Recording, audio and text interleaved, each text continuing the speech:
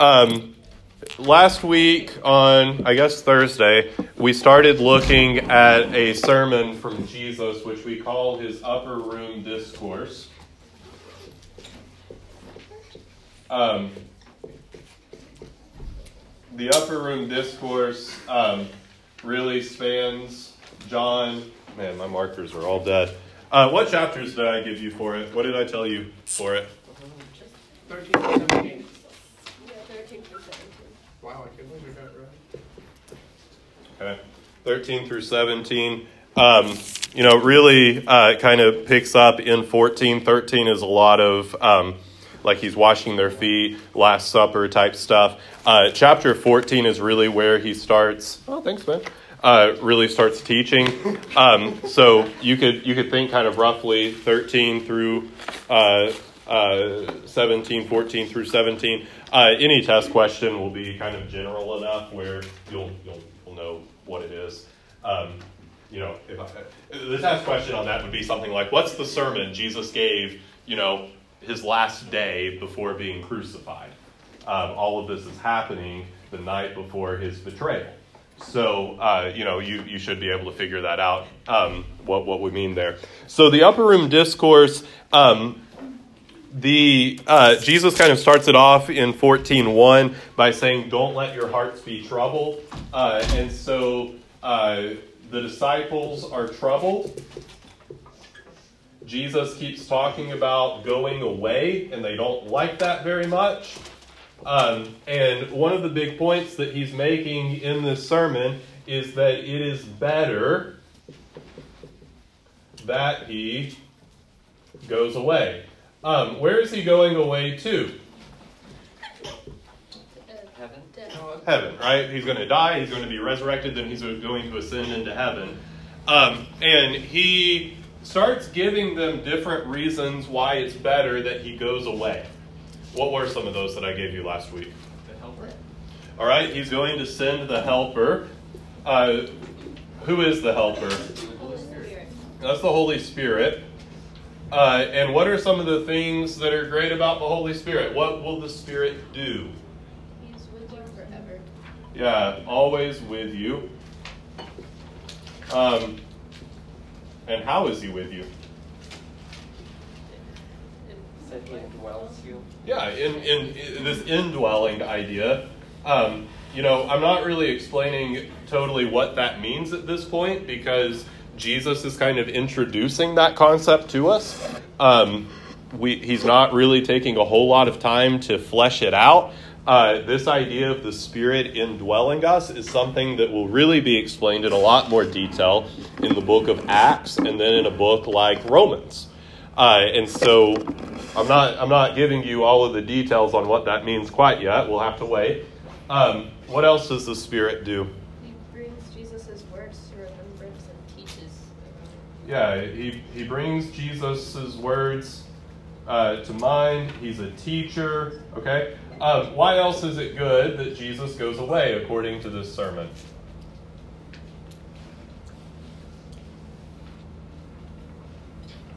What else does he tell the disciples? Ashley? Yeah, where he's going, they're going to be able to come too. The analogy that is going to be used in Scripture for this is the book of Hebrews will say that Jesus is our pioneer. You guys know what a pioneer is? Yeah, it's someone who paves the way first, right? So, whenever the United States was expanding west, there were a bunch of pioneers that went out there. We don't know what the land is like. We don't know what type of animals or what type of people are out there. There's no paths. And so the pioneers go out and they kind of make the way ready in a sense. You're able to then walk in their footsteps. It's kind of like anybody ever been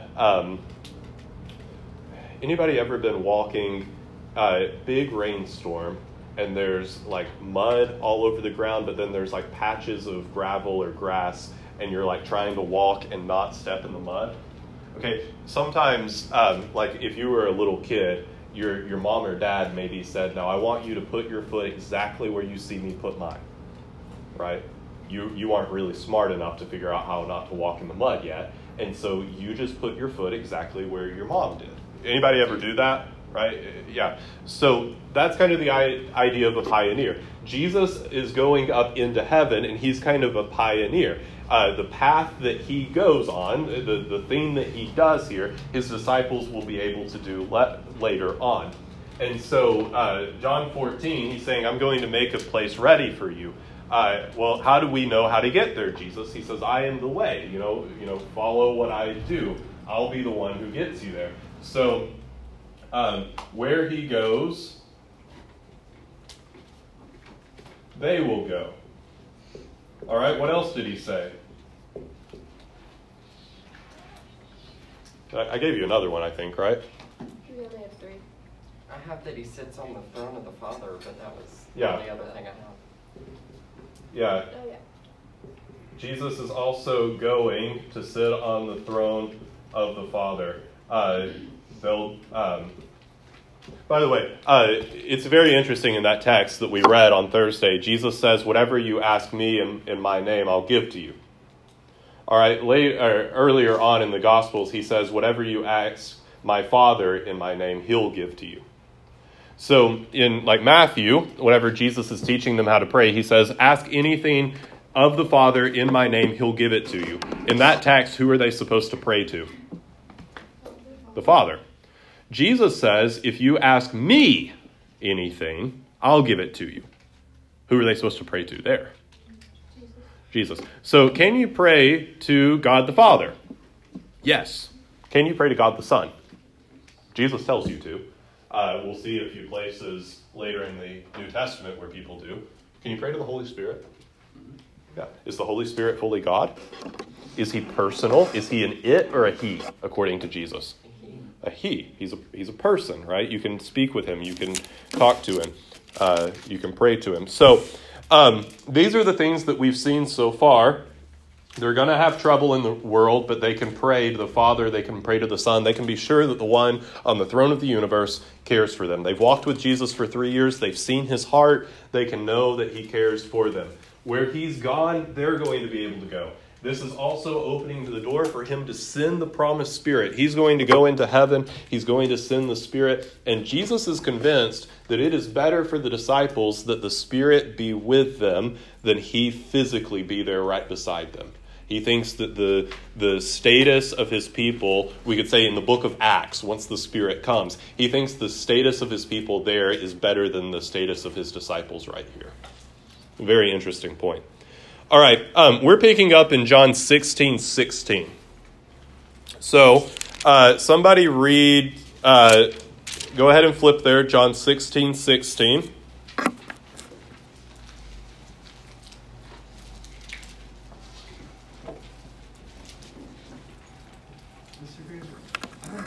About the 8 I am statements.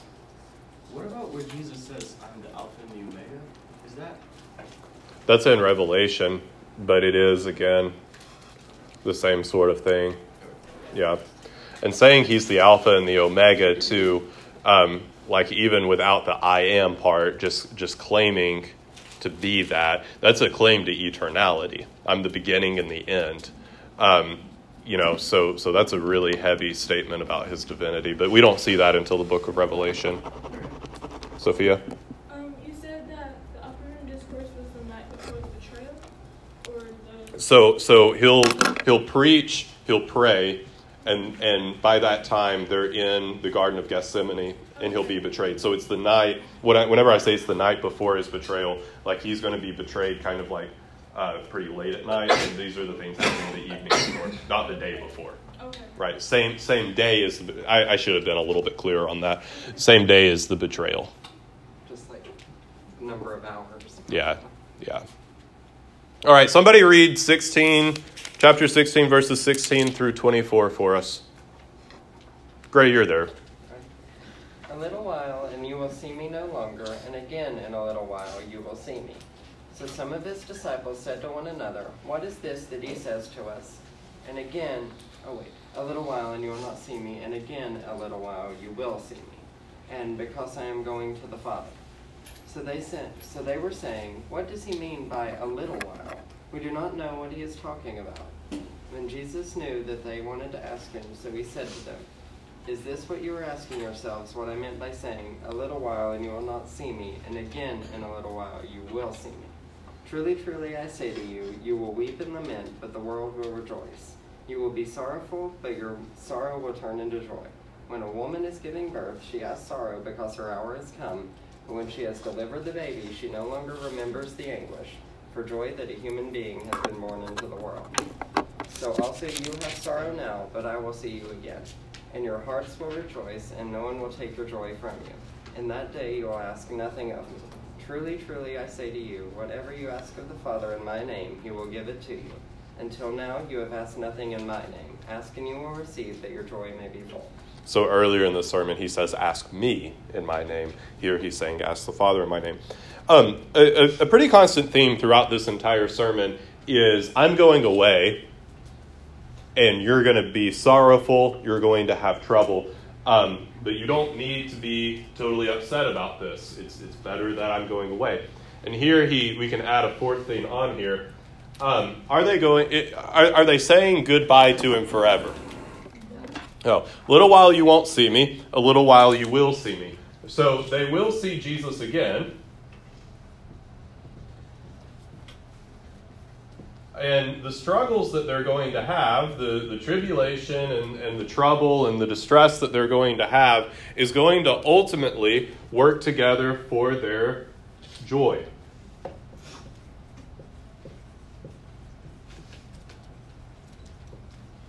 Very interesting analogy that Jesus uses. What analogy does he use? Talking about how their trouble, their distress will turn into joy. When a mother gives birth. Yeah. Pretty soon they're going to be experiencing some discomfort, some tribulation. In this world you will have tribulation, he says. All right? We're about to get to that really big statement. That's actually the last verse of last statement of his sermon before he prays. All right? They're about to face a lot of tribulation. Jesus is going to go away. They're going to see him be crucified, first of all, but then he's going to ascend into heaven. He's going to be away. There's going to be tribulation. There's going to be sorrow. But he says it's better for you. You need to think about this. A woman, anybody ever seen a birth? I have of a cow. Of a cow? Yeah. Okay. Okay. During the birthing process, are mamas happy? No. My hand hurt for like a week. Okay. Not a happy moment. There's screaming. There is grabbing. Not a pleasant thing. It's a painful thing, right? But right after that baby is born, most circumstances, does the mama lay there and go, oh, that is so terrible, I hate my life? Is that what she's doing? What's she doing? Rejoicing because she has her child. Give me my baby. And she's hugging the baby and she's crying happy tears and, oh, I love my baby, and the baby's squalling and she's kissing it after it gets cleaned off and all this stuff, right? Hopefully she waits that long. So, all right. So Jesus here is saying, all right, there will be tribulations that are coming soon. There will be sorrow that's coming soon. But what you need to remember is that your sorrow will turn to joy just like that mother's. There's going to be a time of struggle. There's going to be a time of pain. There's going to be a time of despair. But ultimately, you need to know that this is working out together for your good. You need to know that ultimately your sorrow will be turned to joy just the same way that mother's is. Then he finishes up his sermon. He says in verse 25, I've said these things to you in figures of speech. The hour is coming when I will no longer speak to you in figures of speech, but will tell you plainly about the Father. In that day you'll ask in my name, and I do not say to you that I will ask the Father on your behalf, for the Father himself loves you, because you've loved me and have believed that I came from God. I came from the Father and have come into the world, and now I'm leaving the world and going to the Father. His disciples said, now you're speaking plainly and not using figurative speech. Now we know that you know all things and do not need anyone to question you. That's why we believe that you came from God. Jesus answered them, do you now believe? The hour is coming, indeed it has come, when you will be scattered, each to his own home, and you will leave me alone. Yet I'm not alone, for the Father is with me. I've said these things to you, that in me you may have peace. In the world you will have tribulation, but take heart. I have overcome the world. Why else can they have peace and not be troubled? What has Jesus done? He's overcome the world. He's powerful enough where all of these forces working against them can be restrained and brought to bear so that it's ultimately for their joy and good. He talks in some cryptic language there. We don't quite get, a full explanation of the Holy Spirit. We don't get, all of these things fully explained to us, but Jesus is assuring them throughout this sermon, it is better that I go away. I wouldn't be going away if it weren't ultimately for your good. In the meantime, it might hurt and it might be hard, but ultimately it will work together for good. Have peace and take heart. And then in chapter 17, Jesus prays over them. And this is a really interesting moment because the very next story that we're going to get is Jesus' betrayal and arrest. So what is one of the last things he's doing before he is arrested and taken to the cross? Praying. And praying specifically for his disciples. See what's on his heart and on his mind before the crucifixion. Hebrews chapter 7, verse 25, which we'll cover Hebrews next semester. But Hebrews 7 says that Jesus ever lives to make intercession for us. Intercession is a specific type of prayer where I pray for you, okay? You have some need and I intercede for you. That means that I am praying for you. So it says in Hebrews 7:25, Jesus ever lives to pray for you. Think about that for a minute.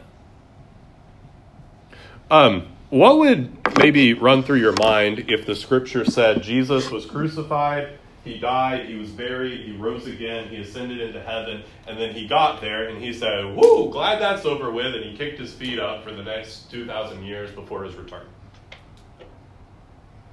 Does he love you? Yeah. Look at what he did. He was crucified and he was raised for you. But in the meantime, right now, he's just kind of chilling. Okay? What would that maybe say about Jesus' heart towards you if that's what we read in Scripture? Versus, right now, he's in heaven at the Father's right hand, and he lives to intercede for you. Why does Jesus live forever? So that he can pray for you. What would be the difference between those two? Analogy. Your parents. You turn 18. They say, legally, I fulfilled my obligation to you. I kept you alive. I gave you everything you need. I provided for you, clothes, housing, food. And now you're just totally on your own. Don't come back here again. I did what I was supposed to. Is that how you want your parents to treat you? Not really. You want them to say, door's always open. If you need anything, let me know. Jesus had gone to heaven and just kicked his feet up and relaxed, would that kind of feel like he was treating us like a to-do list? Yeah. But instead, the scriptures say that the thing that, this is not technical language here. This is, the thing that gets Jesus up every morning is to pray for you. The thing that motivates him, the thing he's passionate about is to pray for you. What does that show about him? Is he treating you like a to-do list? How's he treating you? It's like a different level of love, right? Like Jesus' ministry continues even after his death and resurrection. There's still stuff that he's wanting to do for you. It's not that he's just like, yes, yeah. It's not that he's just, I'm done with them. Good luck. But he knows what we need, and he's constantly in heaven talking about us to the Father. You guys ever been around two people that start dating? And what happens to them all of a sudden? What is their entire personality like? Yeah. Okay, your best friend starts dating this boy, and used to be you guys would talk about, this, that, and the other thing, and now every time you see him, it's just like, oh, Jimmy, No. You had to say the word Jimmy. Okay. Timmy? I don't know. Tobias. Oh, Tobias. Saint Nicholas. Past Chassius Radbertus. So, they're so smitten, they're so in love, they're so googly-eyed over this person. Like, it becomes that is just all they talk about.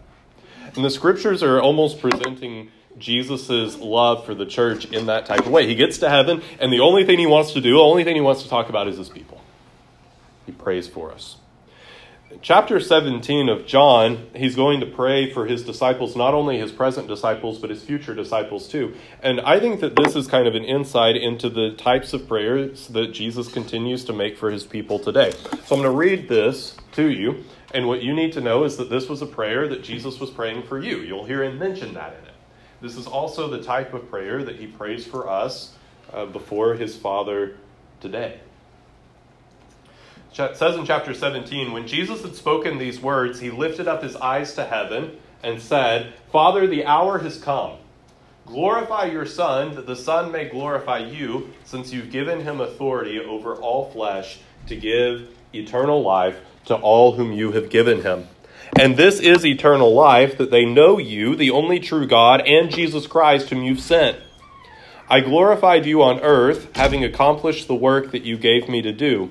And now, Father, glorify me in your own presence with the glory that I had with you before the world existed. I've manifested your name to the people, whom you gave me out of the world. Yours they were, and you gave them to me, and they've kept your word. Now they know that everything that you have given me is from you.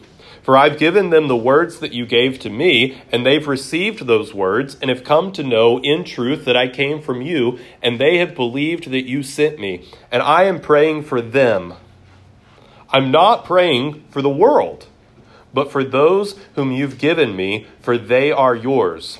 All mine are yours, and yours are mine, and I'm glorified in them. And I'm no longer in the world, but they are in the world, and I'm coming to you. Holy Father, keep them in your name, which you've given me, that they may be one, even as we are one. While I was with them, I kept them in your name, which you've given me. I've guarded them, and not one of them has been lost except the son of destruction. Who's the son of destruction? Judas Iscariot. Judas Not Iscariot, not the other one, right? I've guarded them, not one of them has been lost except the son of destruction, that the scripture might be fulfilled. But now I'm coming to you, and these things I speak in the world, that they may have my joy fulfilled in themselves. I've given them your word, and the world has hated them because they are not of the world, just as I'm not of the world. I do not ask that you take them out of the world, but that you keep them from the evil one. They are not of the world, just as I am not of the world. Sanctify them in the truth. Your word is truth. As you sent me into the world, so I've sent them into the world. And for their sake, I consecrate myself, that they also may be sanctified in truth. I do not ask for these only, but also for those who will believe in me through their word, that they may all be one, just as you, Father, are in me, and I in you, that they also may be in us, so that the world may believe that you've sent me.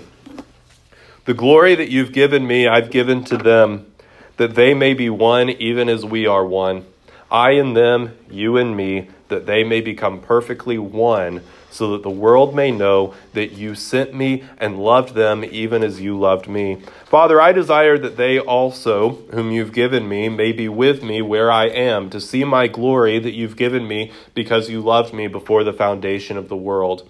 O righteous Father, even though the world does not know you, I know you, and these know that you have sent me. I made myself known to them in your name, and I will continue to make it known, that the love with which you've loved me may be in them and I in them. All right? A lot of stuff going on there. What are things you heard Jesus pray for his people? That they be sanctified. All right? He prayed that they may be sanctified. What else?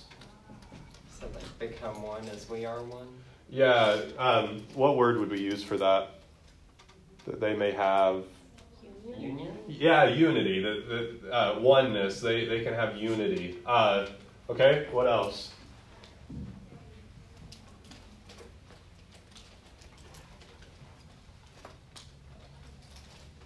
Verse 15 has something interesting in it. Keep them from the evil one. Yeah, keep them. One time he just generically says keep them. That's earlier in the prayer. But then he says keep them from the evil one. What does that remind you of? The evil one, of course, would be Satan. Is there a text that you know that this reminds you of? Keep them from the evil one. Our Father in heaven, hallowed be your name. What does he pray in that? Lead us not into temptation, but deliver us from evil. Deliver us from evil. That word for the way that that's written in Greek, it's deliver us from the evil.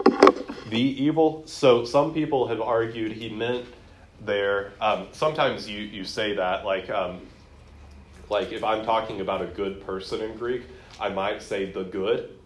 And then you would supply in your mind the word one or person. So some people have said deliver us from the evil one.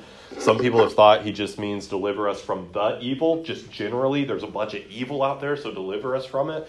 But yeah, it kind of is reminiscent of the Lord's Prayer. But these are kind of the big three that he prays for his people.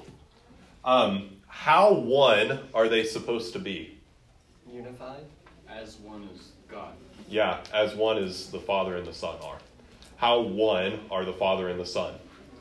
Perfect. Perfectly one. And that's what Jesus prays for his people.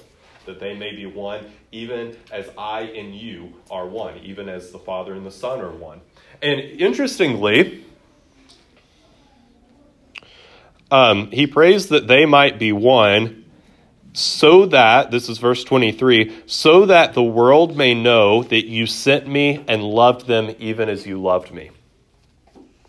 I pray that they would be one, that they would have unity so that the rest of the world will know that the Father sent the Son and that the Father truly loves the church. So if God's people are not one, what will the world not know?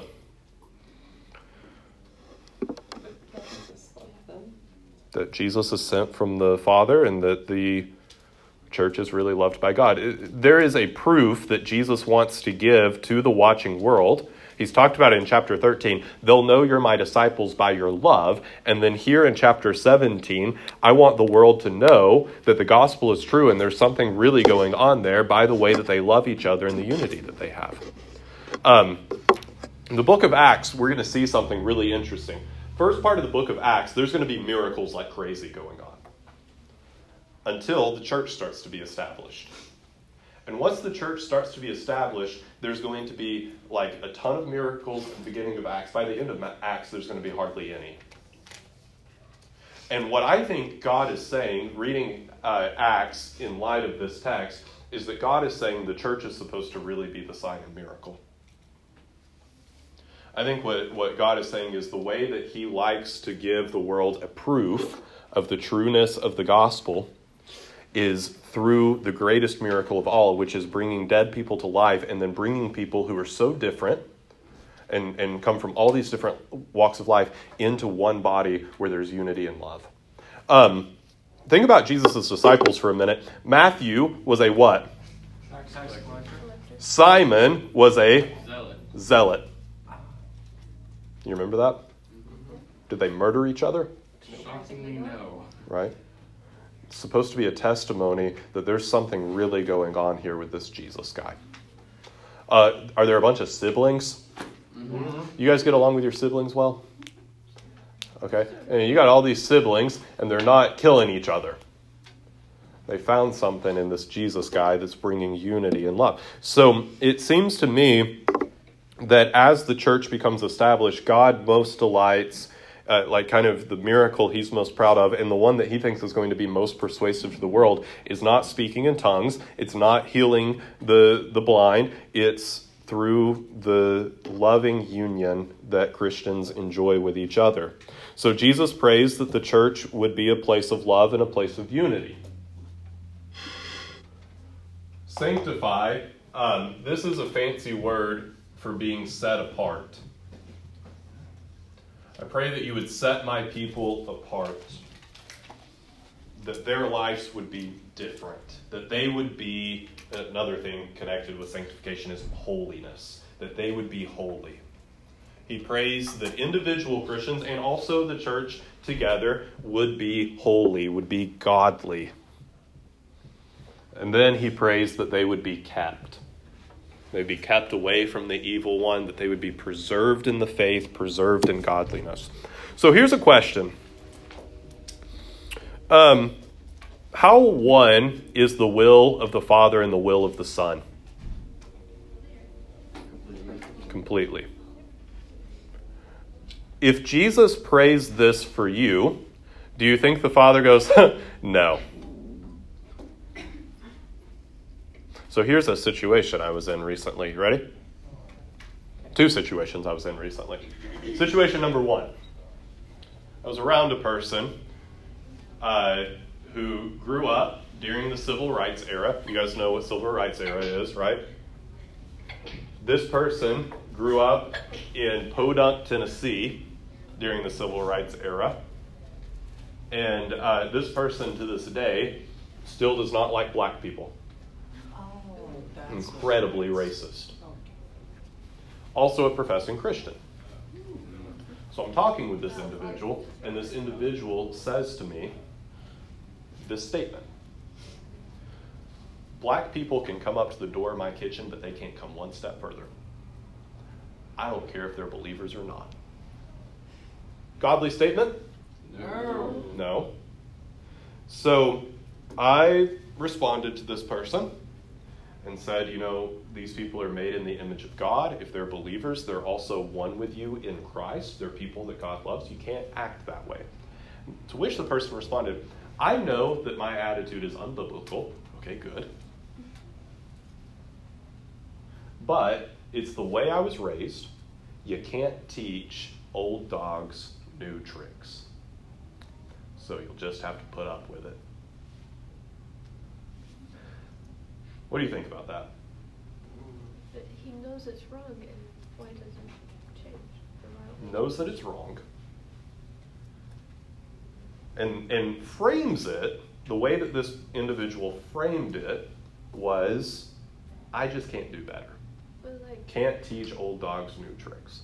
Because I was raised a certain way, so he's blaming it on his parents. Blaming it on his parents, blaming it on his upbringing, and I can't change my ways. I've been set in my ways too long to really change. The way that I responded to this person was this. I said, you're trying to make this a statement about yourself.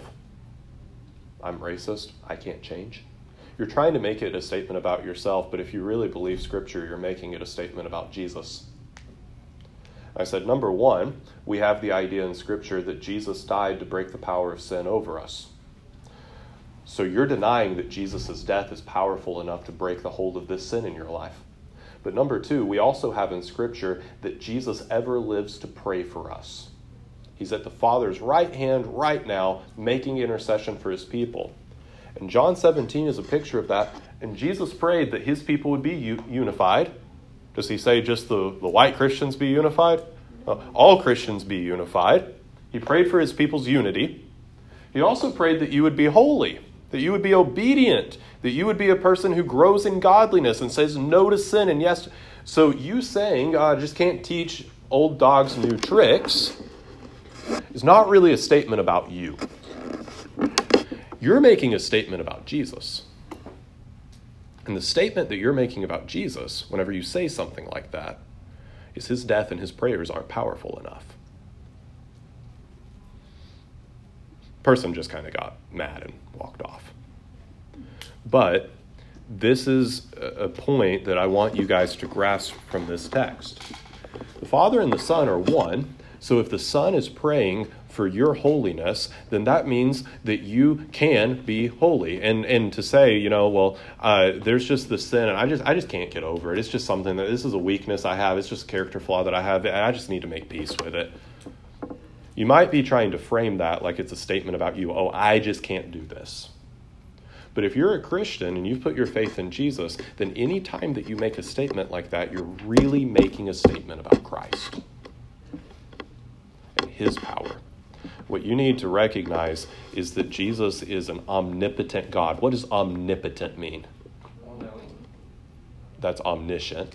Omnipotent is all-powerful.